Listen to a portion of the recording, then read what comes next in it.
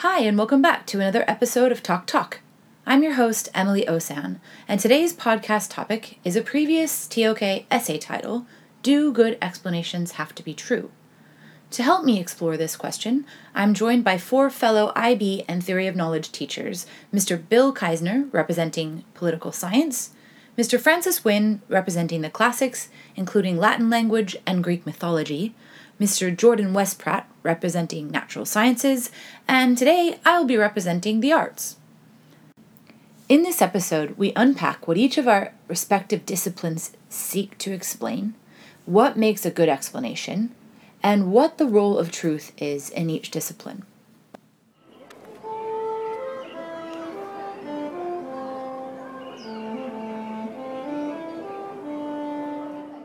I am Mr. Keisner, and I am representing Political Science and Global Politics. Hello, my name is Mr. Wynn.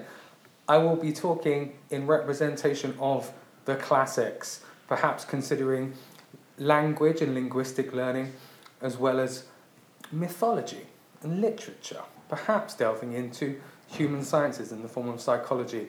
I'm Mr. Westpratt, and I'll be talking about the natural sciences. Okay.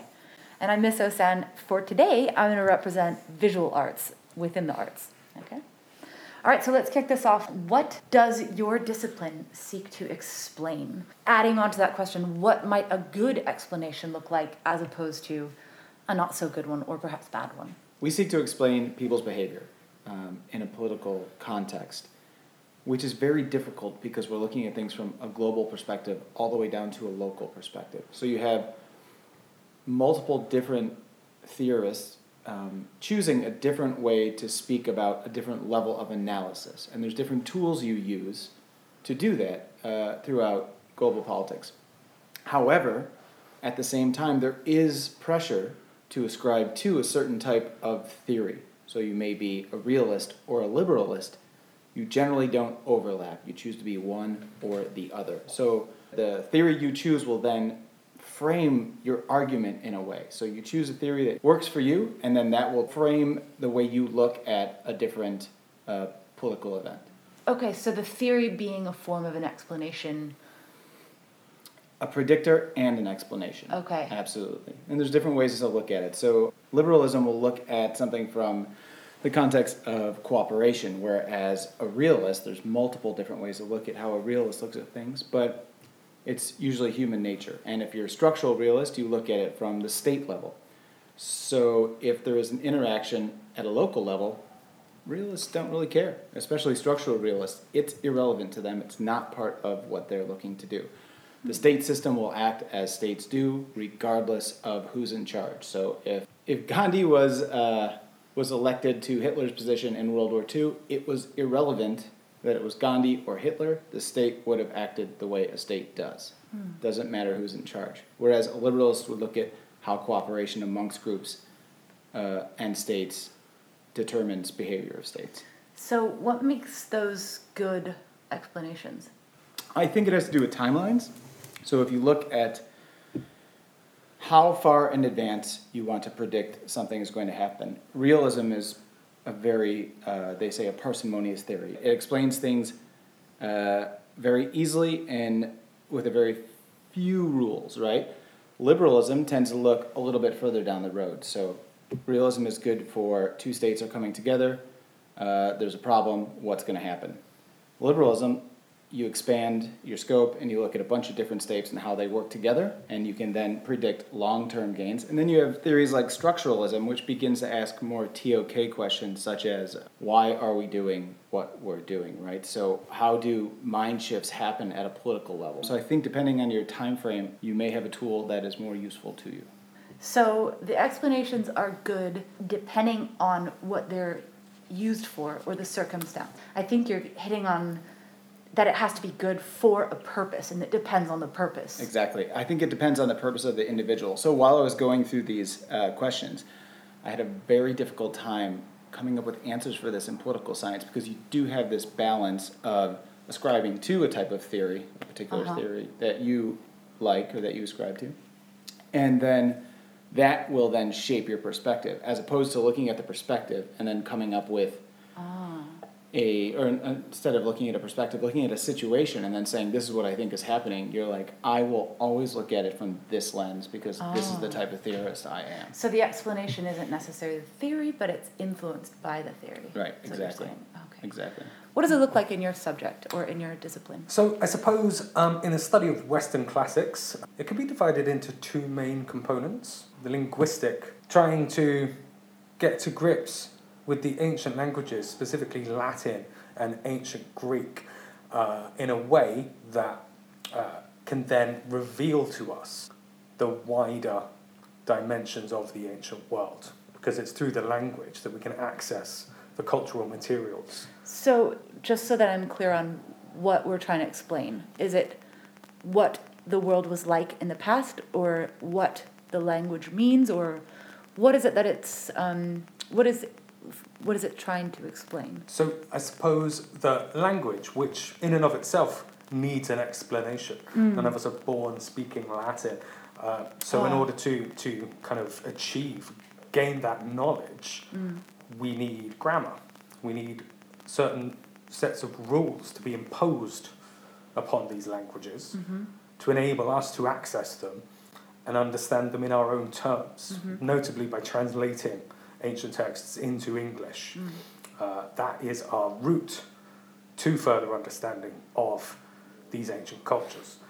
Why do we try to understand these ancient cultures?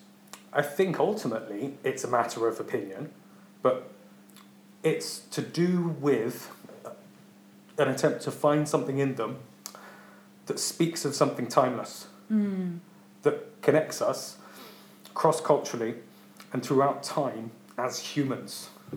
There's something in the ancient world that rings true with us today, specifically because we are humans. And while so many things change naturally and evolve and are temporally and geographically and culturally specific, there are certain things, truths, if you will, that remain constant. And that's why we study the ancient world. Interesting. So on the surface level, a good explanation might just be about what a particular piece of language means. But then on a deeper level, perhaps it is providing an explanation as to what it means to be human, or these deeper truths about humanity across time. I think so. Okay. And I think you have a lot of both in classics. It's quite a thankless, mundane task is learning an ancient language, full as they are of complexity and nuance.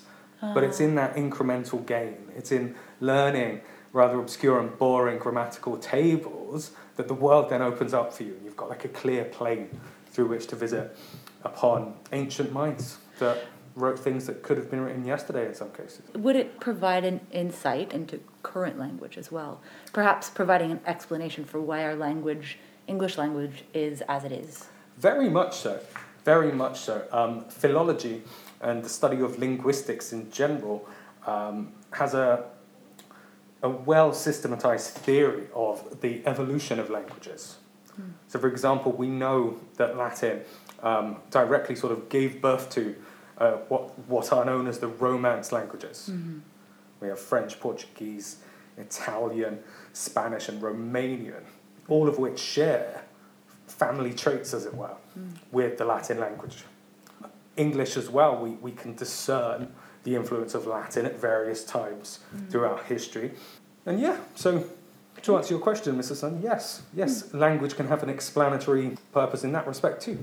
Okay. So I guess in that, maybe just what makes it good is its relevance, perhaps, and depends on relevance or perhaps accuracy?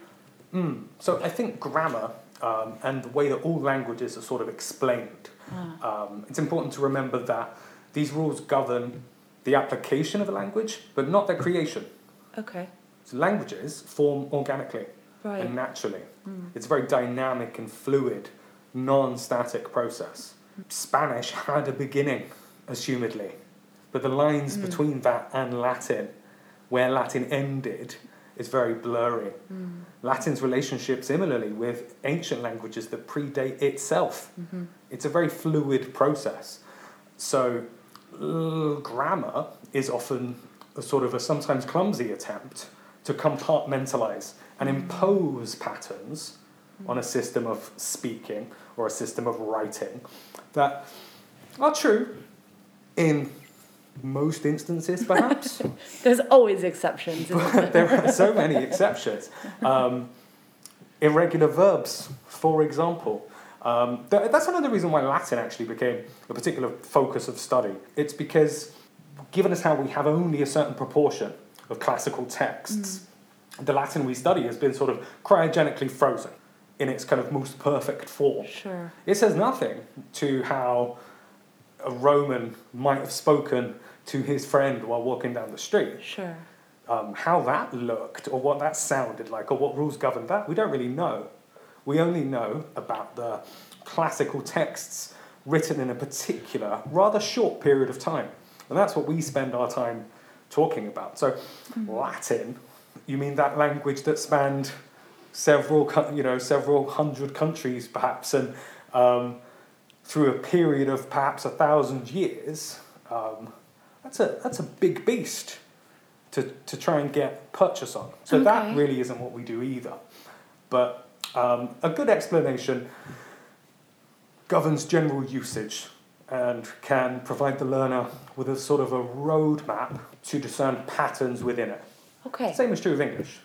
Okay, so I'm guessing it's kind of going to have some similarities or perhaps complete differences to natural sciences, but in that it seeks to explain something about the world, and there are explanations about it as well. Both that would be good or bad depending on the circumstance, yeah? Yeah, I think so, for sure. I haven't really spoken about the mythology and all that malarkey. Yeah. But perhaps I could Maybe we come back to that. come back to that. Let's move around and hear from natural science. What does your discipline seek to explain? This feels like such an easy question in science compared to the two, political science and maybe not. I think in many ways it is. The natural sciences primarily seek to describe the physical world we occupy. Yes. Can you say that in a sentence about the classics? The human condition. What is it? Political science? I don't know.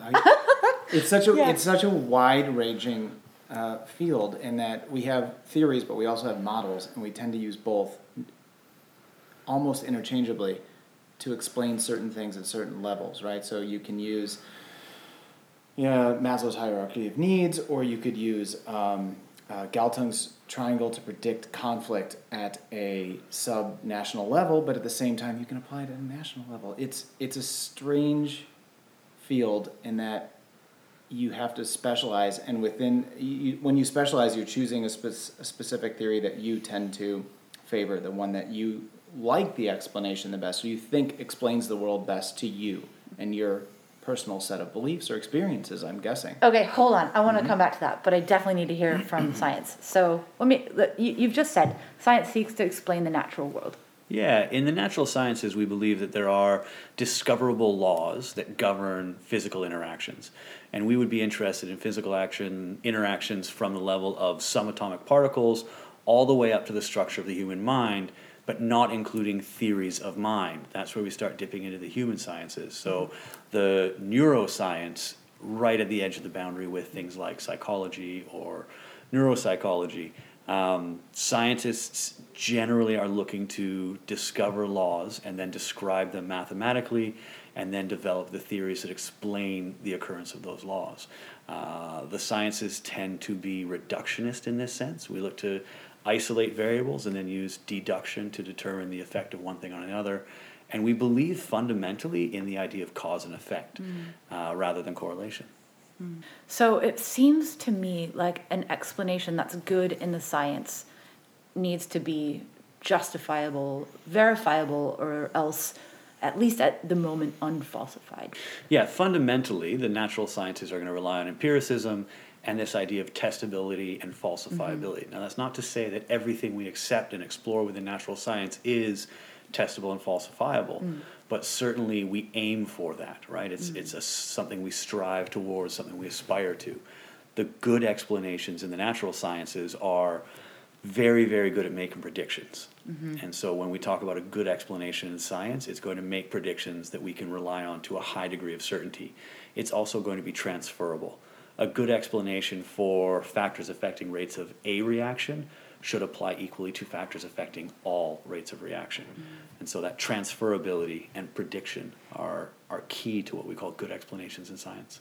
I think if I look at it from the perspective of the visual arts and what counts as a good explanation, I think when I look at what does the arts try to explain, it's something like similar maybe to the classics, like the human condition. That's from the perspective of an artist. I want to explain my experience as a human, or perhaps record something about my culture or time for future generations. Or perhaps I'm just trying to enjoy myself and make some art, okay? So in terms of explaining from an artist's perspective, it might be a bit of a stretch to say making art is a form of an explanation, okay? But then the other side of that is looking at art and trying to say, what does it mean and how do I know that? Interpretation is quite a good example of an explanation within the arts. So what does it mean? Whether it's the audience interpretation versus the artist's intention and that conflict between the two, ultimately we find this middle ground that some acknowledgement of the intention of the artist as well as the context of the work and my own personal understanding of the artwork itself, my experience of it, some combination of that is a good explanation of what that artwork means. Probably the best explanation doesn't discount any of those factors, but is able to simultaneously hold some kind of even conflicting or ambiguous meaning at the same time. So I think a good explanation in the arts takes into consideration all the factors that might be at your disposal. Do you think we could summarize quickly sort of what a good explanation might look like in your discipline? I'm going to go to Mr. Wynn's example of grammar, right? I thought that was great, where you're trying to compartmentalize a language that you don't know much about and use this clunky system, right? And I find that to be very similar in global politics, where you have these power dynamics, and that's all it's about, right? It's all about these power dynamics, who has more, who has less, and who's taking advantage of another person, state, group in these relationships. It's very difficult to quantify that, but you do try and create these categories, right? Now, your explanation in terms of whether it's accepted or good has a lot to do with those categories we talked about before. I ascribe to realism, or I ascribe to liberalism, these theories, right? If I think I'm a realist and you're a fan of liberalism, then your explanation isn't good to me, right? So it's inherently within my lens is all I care about when it comes to an explanation, right?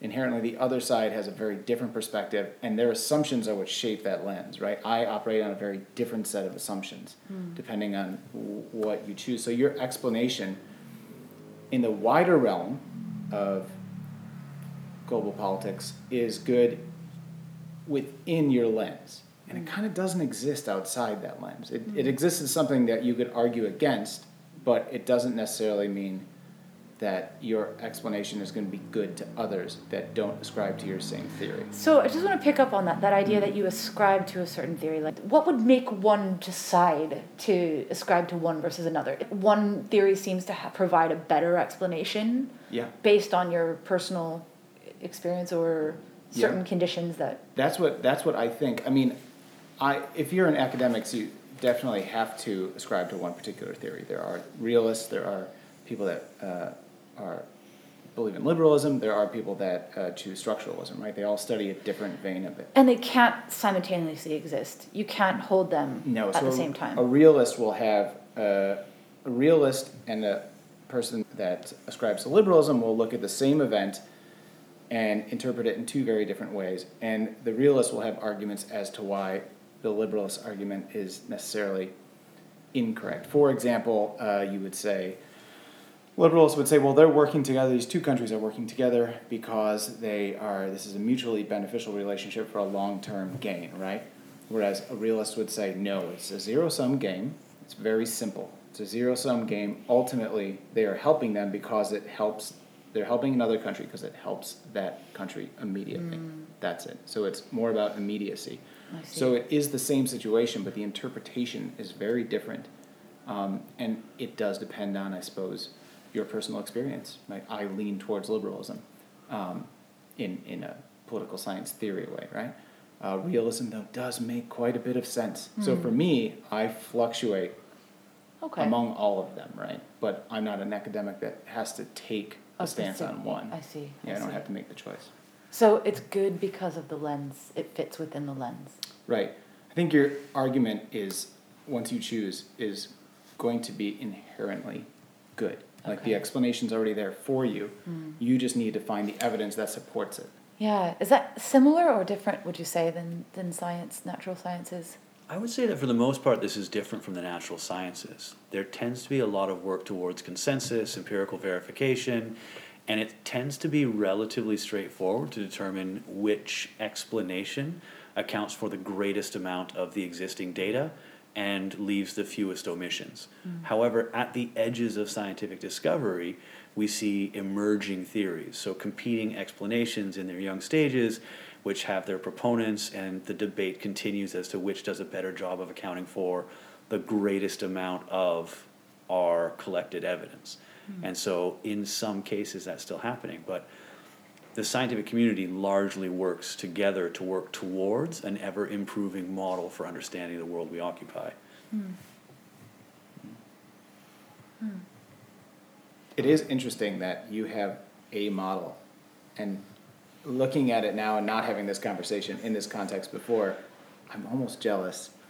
Where Yeah. everyone's working together within physics, bio, chem, and they have this structure, let's say the scientific method, and then that is the standard. Whereas in political science, I feel there is no standard. There's multiple different interpretations, and they're at constant conflict with one another. I think that the downside to that advantage, and I will say there are examples at the edge. I mean, light is a very good example where we have two different models for explaining the behavior of light. When we look into a mirror, we treat light as a particle that travels in straight lines and bounces the way a tennis ball or a billiard ball would bounce. That's how we explain reflection. But when we perceive color, we talk about light traveling as a wave, and wavelengths lead to different colors. And so that wave behavior, particle theory, wave-particle duality, we contend with that. So there are places where we haven't settled on a best possible explanation, and we're willing to use more than one tool. If we go back to some of the questions about does a good explanation have to be true, at least in science in that respect, no. It has to be the best possible predictor for observations of the physical world.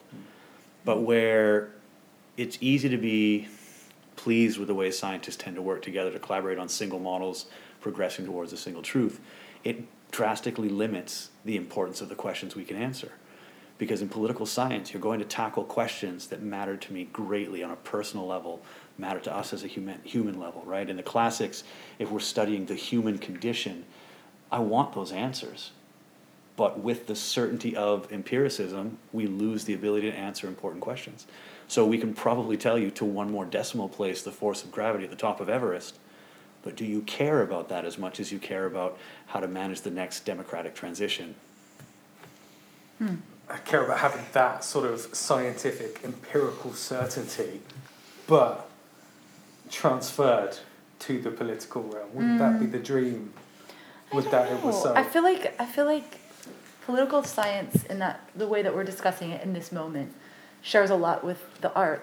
If I widen my view a bit and I talk a little bit more about like theories for understanding literature, where you have a particular lens, like a critical theory in an understanding a particular text. And you can look at like feminist theory or Marxist theory. You can look at the same text, same piece of information, and see it sort of differently depending on which lens you're applying. And I mean, it applies to, sounds kind of similar with political science. You're looking at the same event, just looking at it through different lenses. Maybe a difference in the arts is that I'm not sure that anyone is actually expecting you to only apply that one lens, like that lens is the right lens to have. I think that in the arts, the lenses are just another tool for expanding understanding. And really, the more lenses you can apply, the better. the multiple perspectives provides more and more insight. Whereas if you just take the one, you're taking a very narrow lens. I don't think that's as useful in the arts. Perhaps in political science, it's better to have that narrow lens. I don't know. It is interesting. I think we also need to talk about the explanation and what it means to each discipline, right? An explanation for you, for sciences, is looking forward and predicting something, right? As accurately as you can. Whereas you could make the claim in political science that's what you're doing, but what mostly happens is an event takes place, and then we sit around and look at it and say, what just happened? How did that happen? And instead of how do we repeat the good things, we say, how do we not do that again? Right? Very rarely we see something good and say, let's repeat this. Huh. How important is truth in your discipline? Just so that we touch on the other side of the question about do good explanations have to be true, what is the role of truth, perhaps, in your discipline?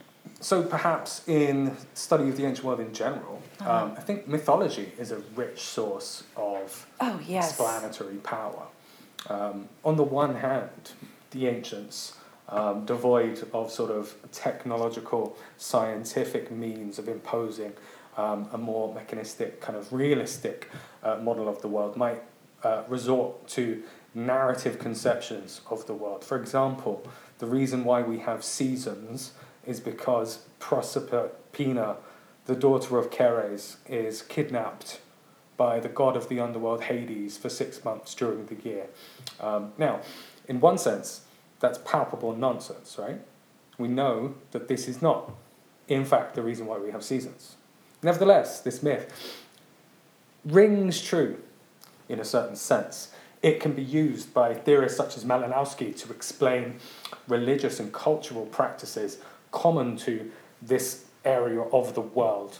And from that, we can chart the sort of the cultural pollination that exists between different ancient peoples. There's a truth to it in that respect. Otherwise, you might consider the story of Oedipus, who famously killed his father and married his mother. Now, was there a person called Oedipus who did these things? It is immaterial. But whether or not this myth can serve to have a sort of a truth was something that psychoanalysts such as Freud believed, who saw mythology as representational of our unconscious experience. Jung further developed Freud's work to take mythological figures and tropes that we find within these stories as archetypes that exists and sort of impose a sort of a stamp on all of us, which serves as an explanation of why humans behave in certain ways or the way that they do.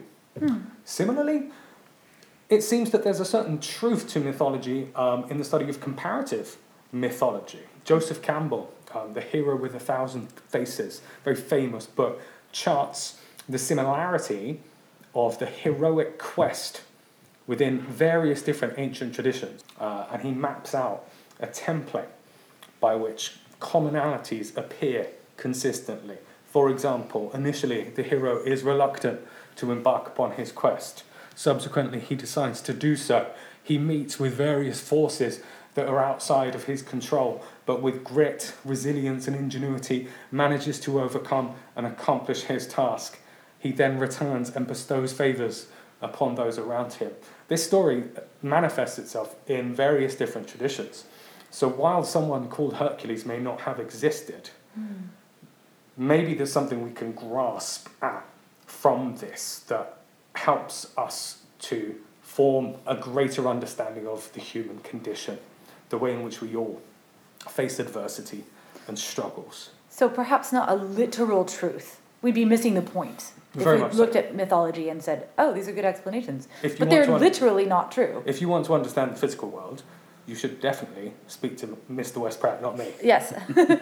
But if you're interested in perhaps metaphorical truth, I'll tell you what I think. you'd be the person to speak to. Right? Okay. That does not mean this truth will be objective. Okay. I cannot tell you the meaning of life, but I can tell you that whatever I know about that has been informed by art and literature. I think art shares a similarity with mythology in that sense. Like, we're not always concerned with the literal truth, although sometimes we are. There's all kinds of different visual arts. There's abstract things that don't look like anything, completely unconcerned with reality or truth at all. Or perhaps maybe just the deep truth of the artist's experience at that moment, at that time, for whatever purpose serves that one human. But then there's also like the role of art in recording and sharing histories and truths about a culture, even that the artist might not be aware of themselves. I get particularly disturbed by art that is like made for propaganda, but especially when it's meant to promote some untruth of a particular culture or time, to reimagine or to promote like a government position. This is what our country looks like, even though it's completely in touch with reality of what that country at that time actually looks like. This kind of goes away from explanations, because the art itself as an explanation of history might be a little bit of a stretch, but I do think there is the role of truth isn't entirely irrelevant in art. It maybe has some connection with mythology in that sense of metaphorical truth, but also connection with science in the sense of sometimes absolute literal truth. What about science? Truth and science. If you were to speak with practicing scientists, visit a lab, visit the Hadron Collider, talk to people who are working on developing results for publication, then the distinction between a good prediction and a true prediction is non-existent. The practicing scientist is in pursuit of truth. I want to truthfully explain the mechanism by which X causes a change in Y. And it is very deterministic and mechanistic. But if you were to visit philosophers of science, they might argue that we're not necessarily truth seekers, but we're model builders. What we're seeking to do is provide the best model for understanding how the world around us operates. Again, those laws which govern the interactions of the physical universe. And that truth in the philosophy of science is going to be different from truth in the practice of being a scientist, which is interesting for me. It takes me back to the idea of mythology. As we increasingly develop our ability to impact our environment through technology, we do so through a very natural science approach. It's reductionist, it's mechanistic, it's cause and effect, but it's also decontextualized from what those impacts mean. Where if you look at the classics, then explanations of the seasons, of weather patterns, they're contextualized in a mythology that adds a layer of value and consideration of what that means. If you look at indigenous communities all over the world that also have mythologies to explain which foods to eat, which foods to avoid, which times of year, habits around hygiene that are all scientifically justifiable through natural sciences, but contextualized through some sort of mythology that determines behavior. And while scientists may be able to tell us what will happen if, we don't do a very good job of asking ourselves what ought to happen or how ought we to behave. And so that's where we rely on the human sciences, the arts, the classics. I think truth and its relevance in political science I find is weird, because I would say there isn't a truth, right? I would say that since there is a power dynamic and people are competing for influence, whether it be states or individuals, I think truth is something in political science that is fabricated.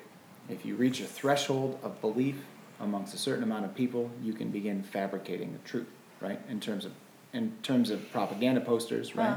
In terms of ideology, post-Soviet Union, that truth of communism died, right? But then you have greater sway globally, and democracy tends to push forward, right? And is being challenged more now, right? So these truths that we have are always in competition, right? So the more power you have, the greater your ability to, I don't want to say create a truth, but reinforce perhaps the truths you want to be reinforced. That's frightening.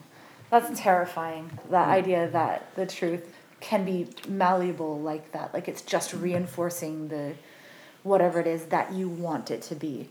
Does the political theorist commonly not presume that there is a best model or paradigm within which human society to be governed that would result in the best type of society? Do we not strive for a kind of an ideal, or is that missing the point? Well, I think the ideal would be different depending on your on what you're trying to do, whatever your goals are. If you look at it from how you organize your state, we have religious states, Saudi Arabia, that has a holy book as their legal system, right? We have socially democratic states in Europe. We have authoritarian rule. We have kingdoms that kind of overlap if you look at North Korea. So each of these are different systems, and they all work, and they're all creating a truth of their own within their borders. I think the one truth, that's a good point, the one truth that we all agree upon globally are states. That's it. Yeah. It's how the system is defined. 150 years ago, you didn't need a passport. States didn't really exist. However, now, it is the reality. It is the truth we live. There has to be a good reason for that. You wouldn't just arbitrarily ascribe a meaning to an artwork. It has to be somehow based in something. There has to be some basis for that interpretation, right? Same, I think, probably across all. You can't just arbitrarily come up with the thing that you want to call true and have it be that. There has to be a good reason for that. Is it possible then that in the political sciences that consensus has a higher impact on truth than, say, in the natural sciences? And then the natural sciences are famous for saying science doesn't care if you believe in it or not, right? The laws of gravity don't care if you believe in them. You don't have the option of ignoring them. But if, as a community of knowers, we develop a consensus around how we think we'll behave socially, what constitutes respectful behavior, eye contact versus no eye contact, handshaking versus hugging. These are things that we construct as a group of knowers. Perhaps in the political sciences, more than natural sciences, we can say that consensus has an impact on what we call truth. I like that. It feels like we're talking about all these different kinds of truth. Whereas if we think about like false explanations, that's the flip side of the coin, but a false explanation within visual arts that had no basis whatsoever, no bearing on the work itself, and didn't prove to have any kind of impact on understanding that artwork in any further depth. False in the sense that it was even misleading. And I feel like that's what frightens me about what you said with the political science, is that how do we then know that those different lenses or theories or explanations, I feel like I might be blurring that a bit, how do we know then that they're not false? I don't think we do. Again, I think it has to do with consensus. I think that's a great point. If we look at protests on Capitol Hill in the U.S., you have a group of people that believe in a certain set of values, right? And they think that is their truth. However, a majority of us do not. We do not believe it, right? But that could easily flip, where that could be a truth. And I think it does depend on the amount of people you have believing in that truth. Not too dissimilar from a religion, right? Yeah. See, that's what frightens me, is that I think that particular example, the protest / riot, depending on which perspectives you take, I don't think it's many of us, most of us. I think it's like, at least in the US, it's quite divided about what the truth was there. And then you have two different political leaders trying to recreate the truth from a different lens. And certainly there's one of them, either one entire perspective or bits and pieces of both of the perspectives has some falsity in it. If I can take the example of mythology, and I can acknowledge that that is a metaphorical truth, and I'm not seeking to call that a reality, literal truth, like I know that Oedipus perhaps didn't even exist, I can still value that and draw meaning from that and purpose. And I'm not going to confuse myself by like now practicing outdated rituals for maintaining those truths that are no longer true. They're false. In that example with the Capitol Hill, it's not a metaphor. Both sides are calling it literal truth. It's a fact or fiction. Something in there is fact or fiction, and something in there is dangerous if we're letting that go by. So that's where perhaps an explanation must be true in order to be good. If it's not, that could be quite dangerous.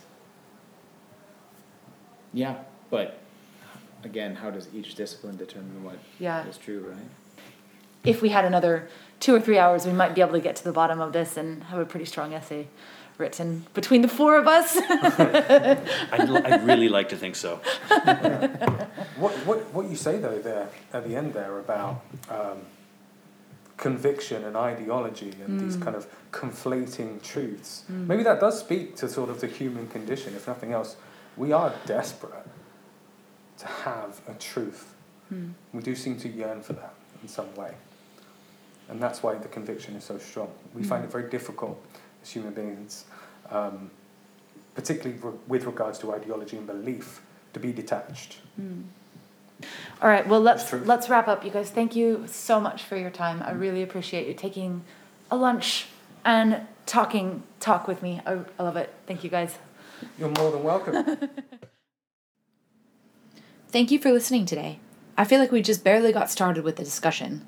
3 things that stand out to me after this conversation. First, I was really struck by Mr. Wynn's example of explanations in Greek mythology, that he argues are good and metaphorically true, but not literally true. I like this idea of different layers and kinds of truth.